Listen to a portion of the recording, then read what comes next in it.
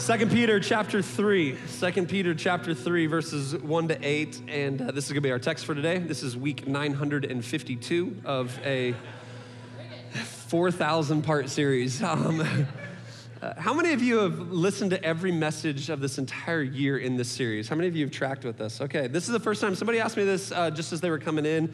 Do we normally preach this way? No.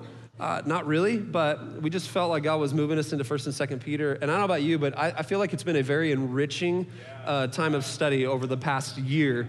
And I'm excited for new content, new territory that we're going to get into in the beginning of the year. But we find ourselves in 2 Peter chapter 3 today. Before I jump into the actual text, I want to just kind of highlight a few things that we need to understand about the text. First and foremost, we are skipping pretty much the entirety of chapter 2.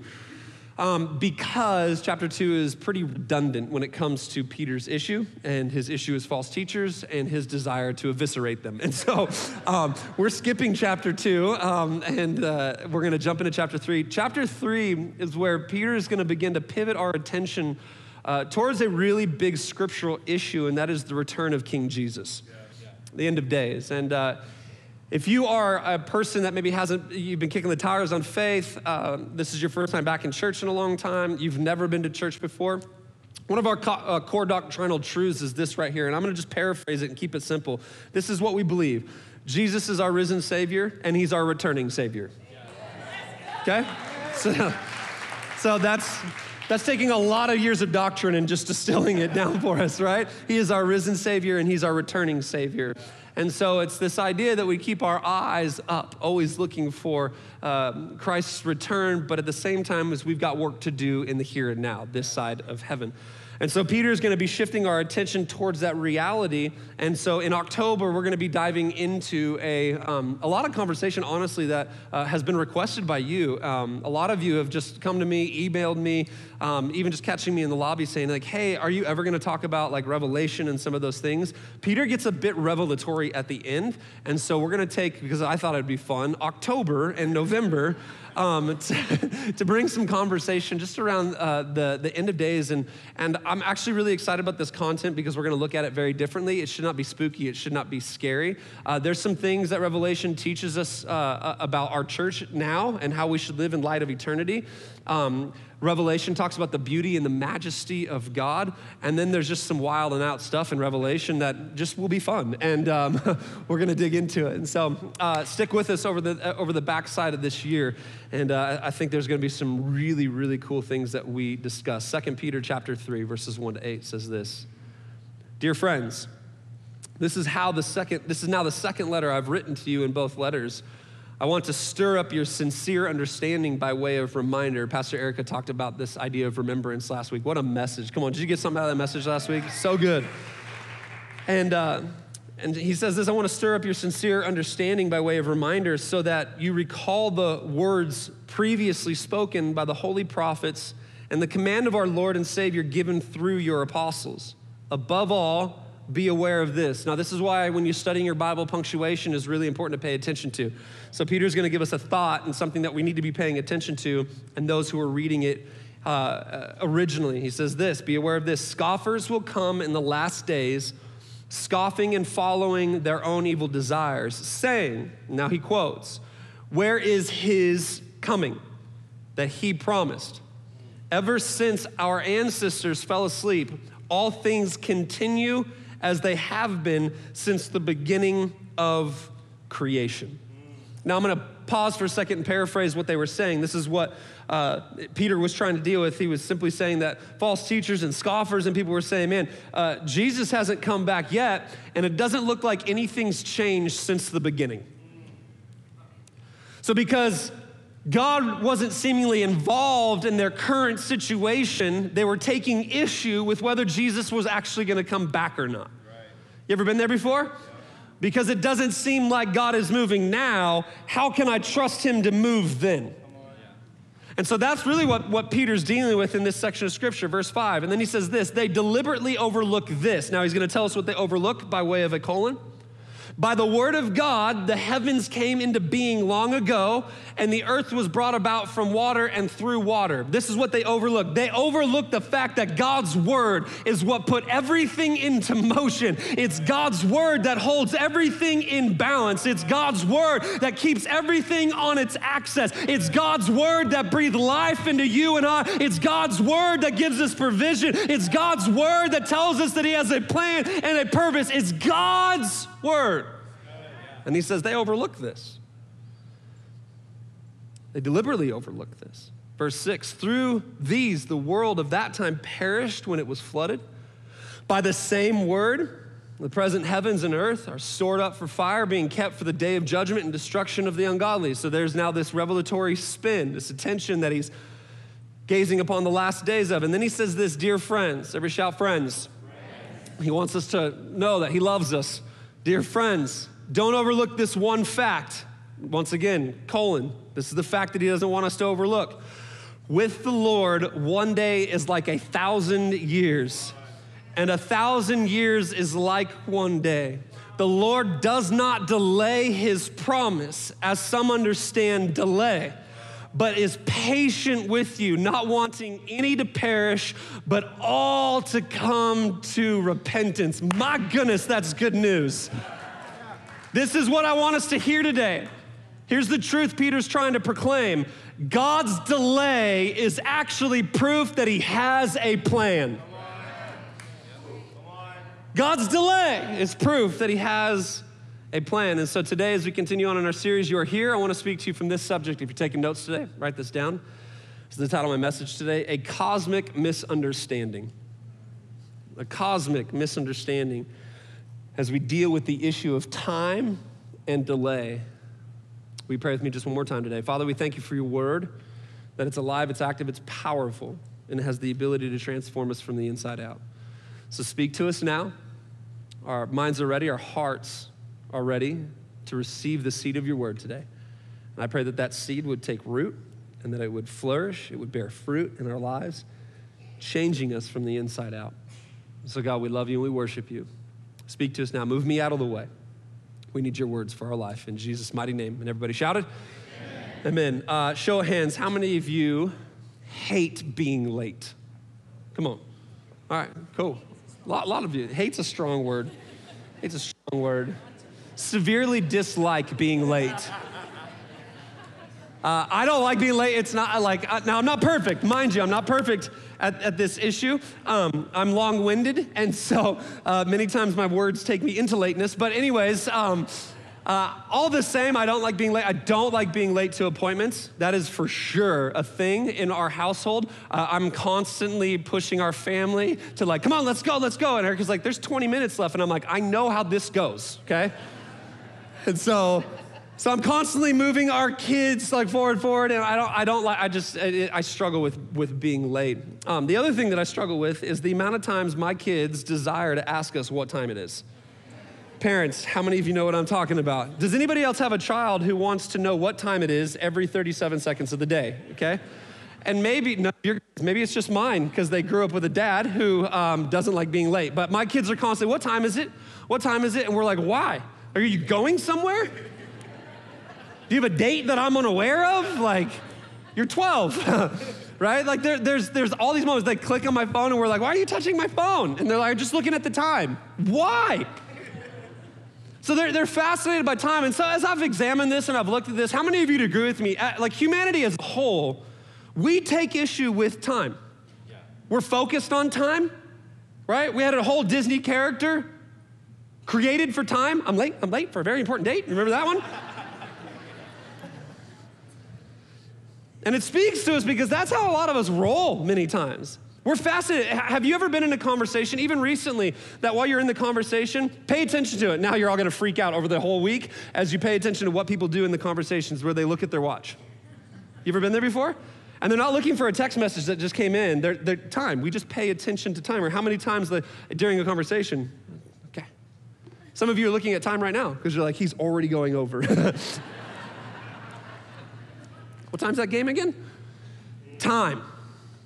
And this is the cosmic misunderstanding. That's why I've entitled this message, is because humans as a whole, we don't understand time and delay.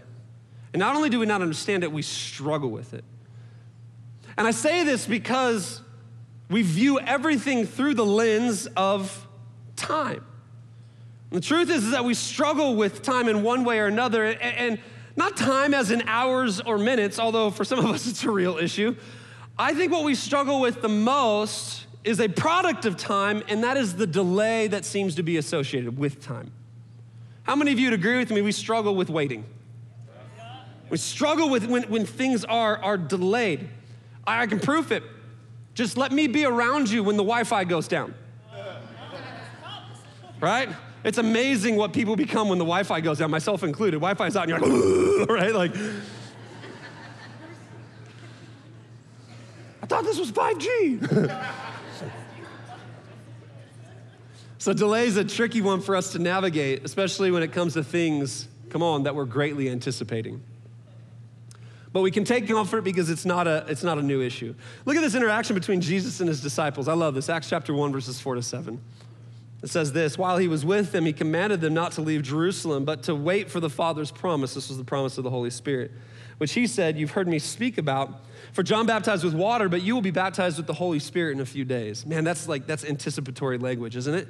Like, how many of you in this moment, after being with Jesus, after everything that's just happened, he's saying, I'm about to baptize you with the Holy Spirit. Like, that's excitement right there, and everything that's gonna come out of that. And then this is what happened. So when they had come together, they asked him, Lord, are you restoring the kingdom of Israel at this time? Well, no, he just said he was gonna baptize us with the Holy Spirit. Nothing about restoration of kingdom. But they've got another thing on their mind. And he said to them, this is Jesus being savage again, he said, it's not for you to know times or periods that the Father has set by his own authority. So what's he dealing with? He's dealing with their issue of time and delay. But you will receive power when the Holy Spirit has come on you, and you will be my witnesses in Jerusalem and all of Judea and Samaria and to the ends of the earth. So see, it's not just kids asking what time is it. Paul, speaking to the Philippian church, would deal with the issue of time, delay, and how God works out his process in his people. Listen to a few sections of his letter to the Philippians. Philippians chapter 1, verses 3-6 says this: I give thanks to my God for every remembrance of you, always praying with joy for all of you in my every prayer, because of your partnership in the gospel from the first day until now. And I'm sure of this, that he who started a good work in you will carry it on to completion until the day of Christ Jesus. So what's he dealing with? He's helping the Philippians understand, like, God started something in you. He's going to complete something in you. So please don't freak out in the time in between. Don't be bothered by the delay. Philippians chapter 2, verses 12-13. Therefore, my dear friends, just as you have always obeyed, so now, not only in my presence, but even more in my absence, work out your own salvation with fear and trembling. For it is God who is working in you both to will and to work according to, here it is, his good purpose. And how many of you would agree with me that many times we get frustrated at God's purpose because God's purpose includes delay? There's a withholding at times that's found in his purpose. Philippians chapter 3, verses 12-14. Not that I've already reached the goal or I'm already perfect, but I make every effort to take hold of it because I've also been taken a hold of by Christ Jesus. Brothers and sisters, I do not consider myself to have taken hold of it. One thing I do, forgetting what is behind. So here's this time language again. And reaching forward to what is ahead, I pursue as my goal the prized promise by God's heavenly call in Christ Jesus. So you say, I'm working through the process here. I'm going through things, and I'm gonna forget what's behind me, and I'm gonna press forward into what's ahead of me. Time. The theologian A.W. Tozer said it like this, and this is such a beautiful, beautiful quote. This is what he says. He says, how completely satisfying to turn from our limitations to a God who has none. Eternal years lie in his heart. For him, time does not pass, it remains. And those who are in Christ share with him all the riches of limitless time and endless years. God never hurries. Come on, how many of you dislike that part? You're like, fine, can you go a bit quicker? God never hurries. There are no deadlines against which he must work. Only to know this is to quiet our spirits and relax our nerves. And then he says this, for those out of Christ, time is a devouring beast. We struggle with time and delay. I mean, if we're honest, waiting is a very difficult reality for us because for most of us, if not all of us, how many of us would admit this morning, we don't know what to do while we wait? You ever noticed that before? Like, it's a struggle to wait. We were just on vacation in July. We took the family to Disney World, and that was fun. And Florida was quite muggy and hot, and so one of the things that you had to get really good at while you're at Disney World was waiting. The lines were insane. You're sweating, there's bugs, there's people, they're too close, there was a few shoulder rubs, and I was uncomfortable with it, right? And so I'm standing in line, and I was fascinated by the amount of people, and not that it's bad, I'm not saying that it's overtly bad, I just want to use it as an illustration to help us understand we struggle with time. How many people would just pull out their phone and we're on it? There wasn't a head up in the row.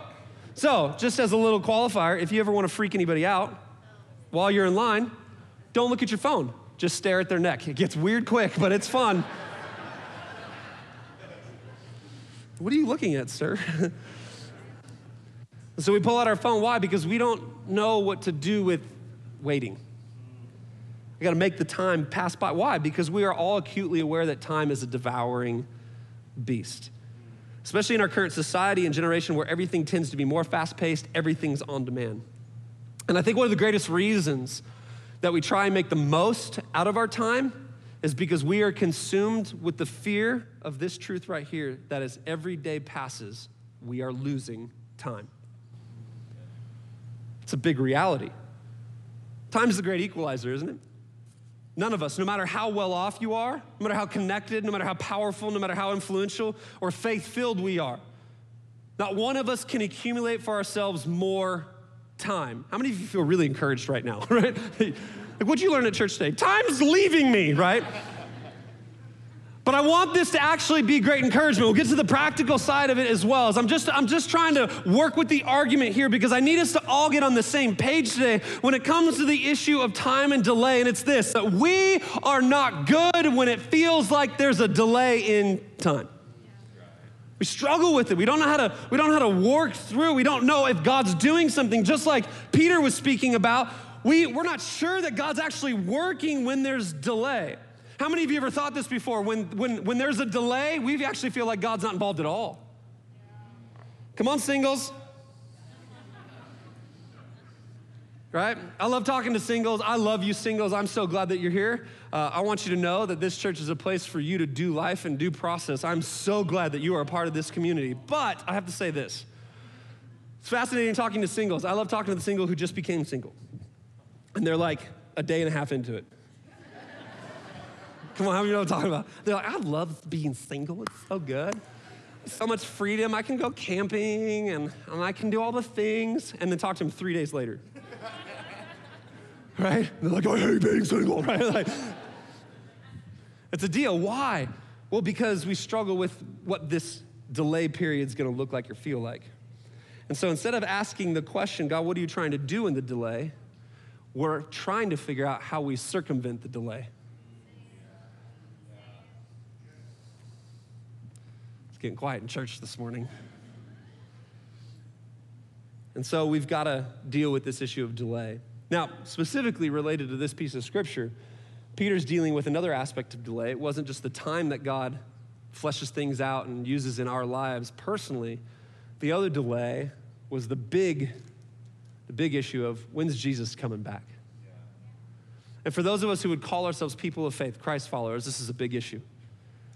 People ask all the time, when's Jesus coming back? And I go, like there's a lot of study, and we're gonna talk a little bit about this later as we get into Revelation and stuff like that. But here's what I do know. I don't know the date, and I don't know the time, but I do know what I'm supposed to be doing while I'm waiting. Come on, somebody. I know what I'm supposed to be doing while I'm waiting. And so, delay is a frustrating reality. And so here's the question I want us to ask today. If you're taking notes, write this down. What do we do with delay? What do we do during delay? More specifically, what should we be experiencing as we deal with delay? And so what I've done this morning, and the practical side of this message that I want to work through today is I've kind of distilled down into 3 things that I believe we need to understand and grab a hold of as we experience delay in our lives. Delay personally, delay cosmically, when in this waiting period that we are in, this side of heaven, y'all with me? There's three things that I really do believe biblically we see our experience should be as we sit in a space of delay. Does that sound good for everybody? So that's what we're gonna work through the remainder of our time. Come on, need your help today. Everybody shout number one. There's the first truth I want us to grab a hold of today. This is the first thing that we should experience in delay is that joy should be our portion. I think we need a better amen than that. Joy should be our portion. Come on, somebody. Now, I don't know, show of hands, work with me here. How many of you have ever said this before? Man, I just want to know what the will of God is for my life. Show of hands. How many of you have said that before? I just want to know his will. Okay, I'm going to tell you right now, okay? The Bible tells us it's awesome. 1 Thessalonians 5:16 through to 18. You might not like it, but it's still his will. This is what he says. Rejoice always. Pray constantly. Give thanks in everything, for this is God's will for you in Christ Jesus. That's awesome. Some of you are like, I hope he was gonna tell me about my job or something like that. No. His, right? Like, I thought he was gonna say something like, no, this is his will, that we rejoice always. How many of you agree with me? Always is a horrible word. Right? You're like, always? Like even in traffic? Yep. Right? Even when the job doesn't go the way that I want it to? Yep. Even when the report is slid across the desk from the doctor? Yep. Even when everything seems like it's on fire in my life? Yep. Even when all my friends have left me? Yep. Even when my faith is struggling? Yep. Rejoice always. The writer of Thessalonians is helping us understand that joy can be our portion. How many of you agree with me? Joy and happiness are two very different things. I love road trips, but I haven't always loved road trips. As we took our vacation to Florida this year, Eric and I got back on the plane. As we came back into town, we were talking with each other, and one of the things that we said is while it was an amazing vacation, all of our vacations leading up to this point had been road trips. We get in the truck, we pile it all in, the dog, the kids, all the stuff, the bikes, and we head into Montana or Idaho or one of those places, and that's our jam. We love that. We love the outdoors, that's our thing, and we didn't get to experience the road trip this year. And this is why I've come to love road trips, is because in those road trips, I have found some of the most familial bonding moments are in the delayed moments. So I love it. The conversations, right? Good, I mean deep, meaningful, beautiful conversations between her and I have happened in the car as we're driving, and we have no other option because you can't get out. Right? Like the beautiful moments and the hard moments when they're screaming and it's like, he's kicking me and he's throwing food and she's doing this, and that's just her and I. Kids are like, what's wrong with them? We're so mature.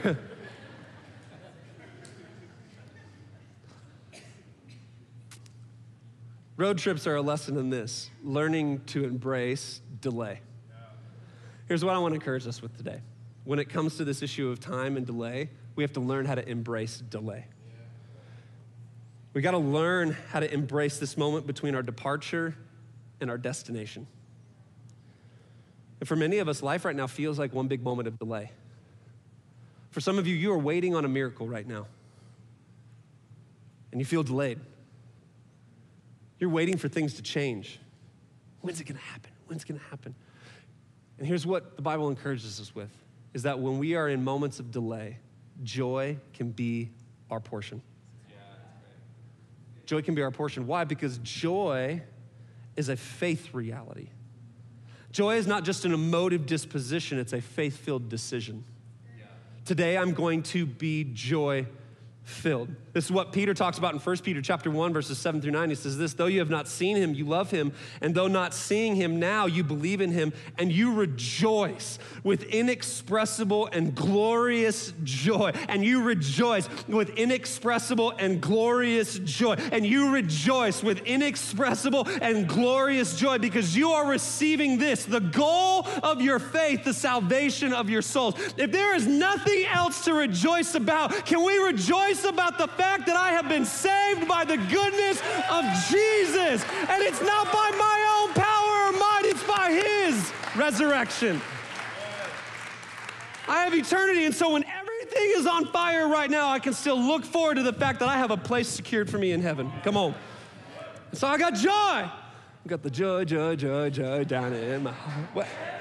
Some of you went to church. Okay, cool. I love that verse. See, there's a decision that all of us have to make when it comes to joy, and that's we're going to live out of the place of joy. Joy is not a command to be happy at all times. It's an invitation to be filled at all times.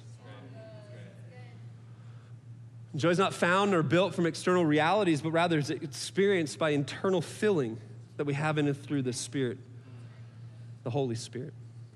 I love John chapter 16, verse 24. Listen to what it says. Until now, you've asked for nothing in my name. Ask and you will receive, so that your joy may be complete. See, Jesus tells us that joy is something we can ask for. This is important because it helps us come to terms with this truth right here, that outside sourcing is incapable of producing that which only Jesus can give. Let's put it another way. Write this down if you're taking notes. You cannot outsource joy. You can't outsource joy.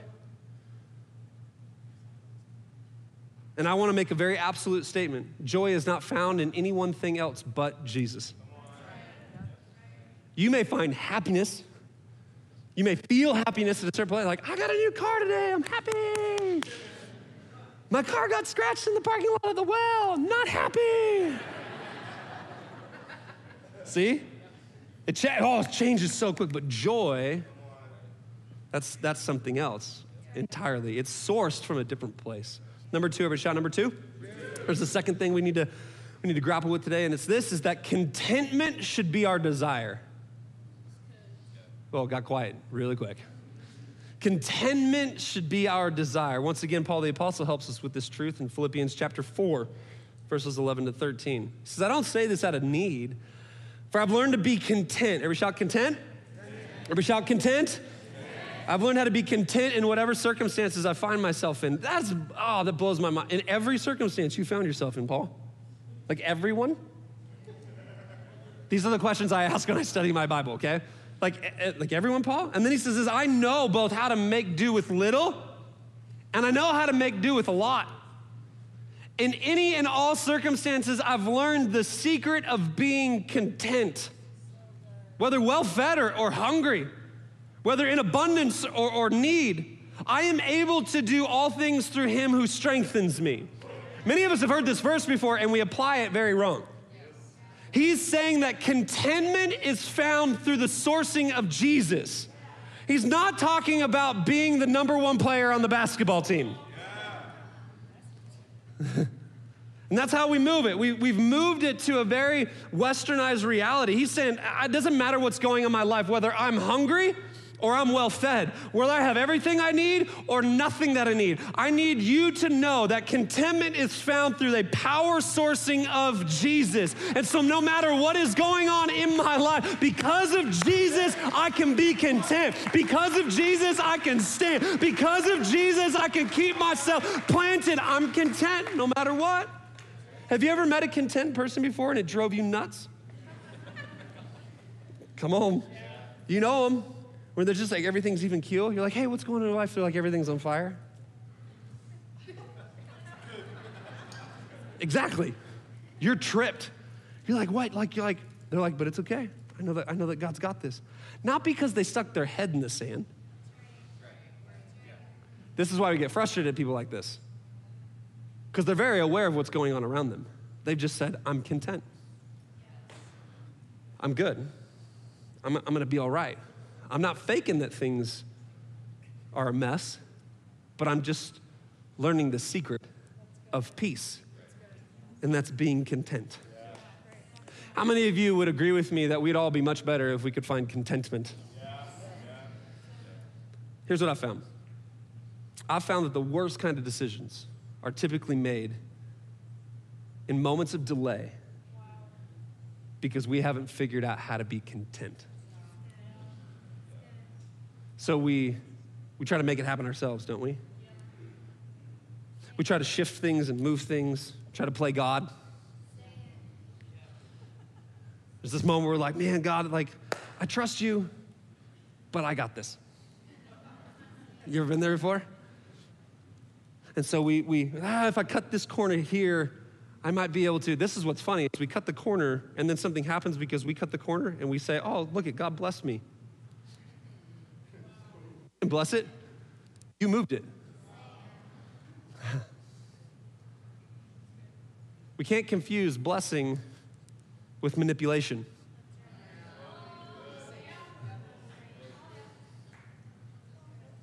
And this is where we get off, because God blessing something is when you waited in the long yards of delay. And it hurt to the end, and then God blessed it. And you're able to say, I didn't do anything to make this happen. I just did well with delay. I just hung in the delay. I just kept on walking in the delay. And I walked slower, and I didn't want to. And I'm like, oh, it's a delay today. But I kept on walking. And then all of a sudden, I stepped into something that God had for me. And like Paul, I could say, I found the secret of peace, and it's this: not to worry about what's happening around me or in me. The secret is just to be content with where I'm at and what I have, and God will do the rest.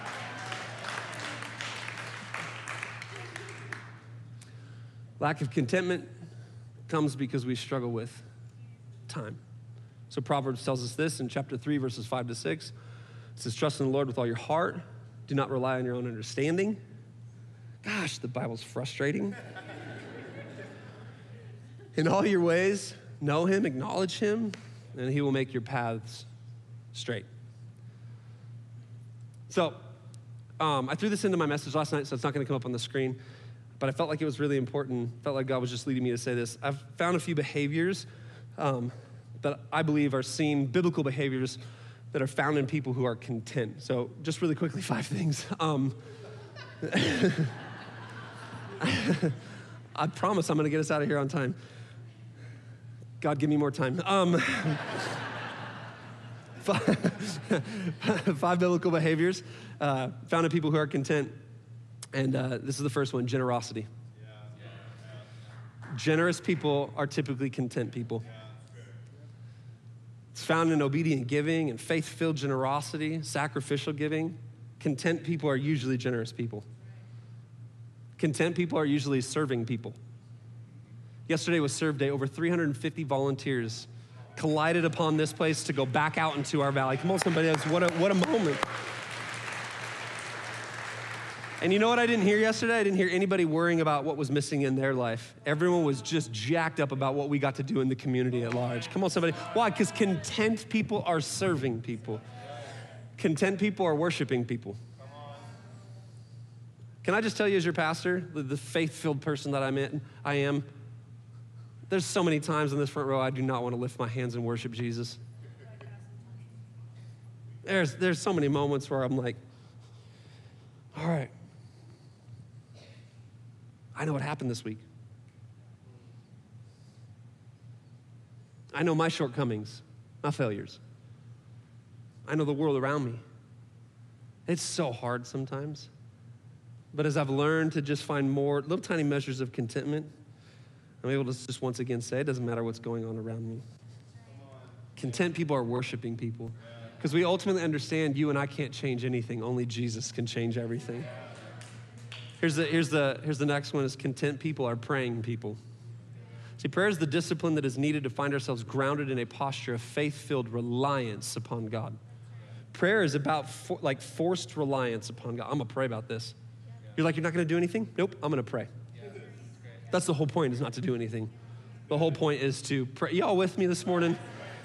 And here's the last one. This one a lot of us struggle with, but it's just the truth. I found that content people are fasting people.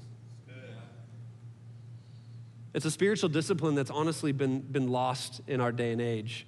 See, fasting is one of the greatest ways one can learn to reject discontentment, as fasting helps us see what it is that we truly have in Christ Jesus. As I reject bodily needs to say, God, I'm gonna allow you to be our sustenance today. And we do that through one thing and one thing only: the rejection of food for a period of time. That is fasting.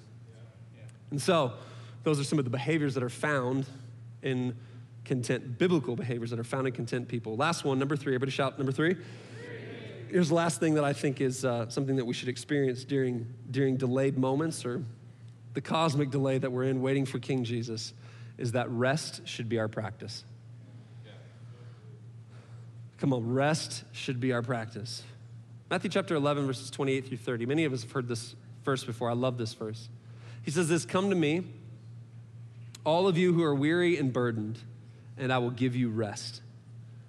Take my yoke and learn from me, because I am lowly and humble in heart, and you will find rest for your souls. For my yoke is easy and my burden is light." See, I've come to find that rest is a part of our portion as well. And I want to just encourage us today that rest is not just something that you have after or in a vacation. Come on. How many of you ever said this before? I need a vacation from the vacation. Right? Have you ever been there before? Like, rest is not found in a spa day, although spa days are good. But how many of you realize after a spa day, your toes are soft, but your heart's still hard?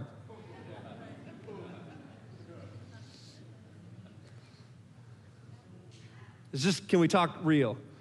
And so we go through these motions, we go through these things, and we're just like, oh, I need rest. And rest is a practice that we engage in. Learning to rest in Jesus looks like this: coming to him. Rest is not necessarily laying down, although I'm a fan of it. Rest is not necessarily taking a vacation, although I'm a fan of it. Rest is not necessarily in a mental health day. I'm a fan of those things. And I think they are important for our journey, so please don't hear something that I'm not saying.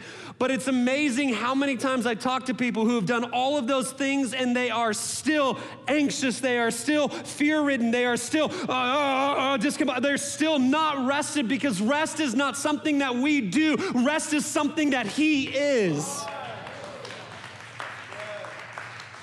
And so I rest in Jesus. And you're like, well, how do I do that? It's faith. At the end of the day, that's why I love this song that we sang, the second song that we did today. And Devon said, hey, even if you don't sing during this moment, rest in Jesus, rest in his presence.